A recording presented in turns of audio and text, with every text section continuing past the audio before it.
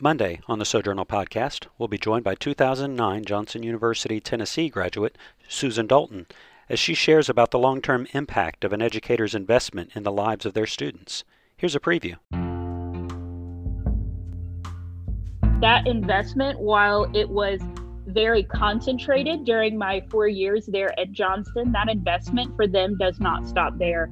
And once again, that's something that I have really carried over into my job as an educator, that while students are in my class, yes, I'm incredibly invested to them, but I will continue that investment long beyond if they need it. And that's just something that I really learned from that faculty there at Johnson. New episodes of the Sojournal Podcast drop each Monday at noon Eastern Standard Time on Anchor FM, Spotify, Google Podcasts, and more. We'll see you then.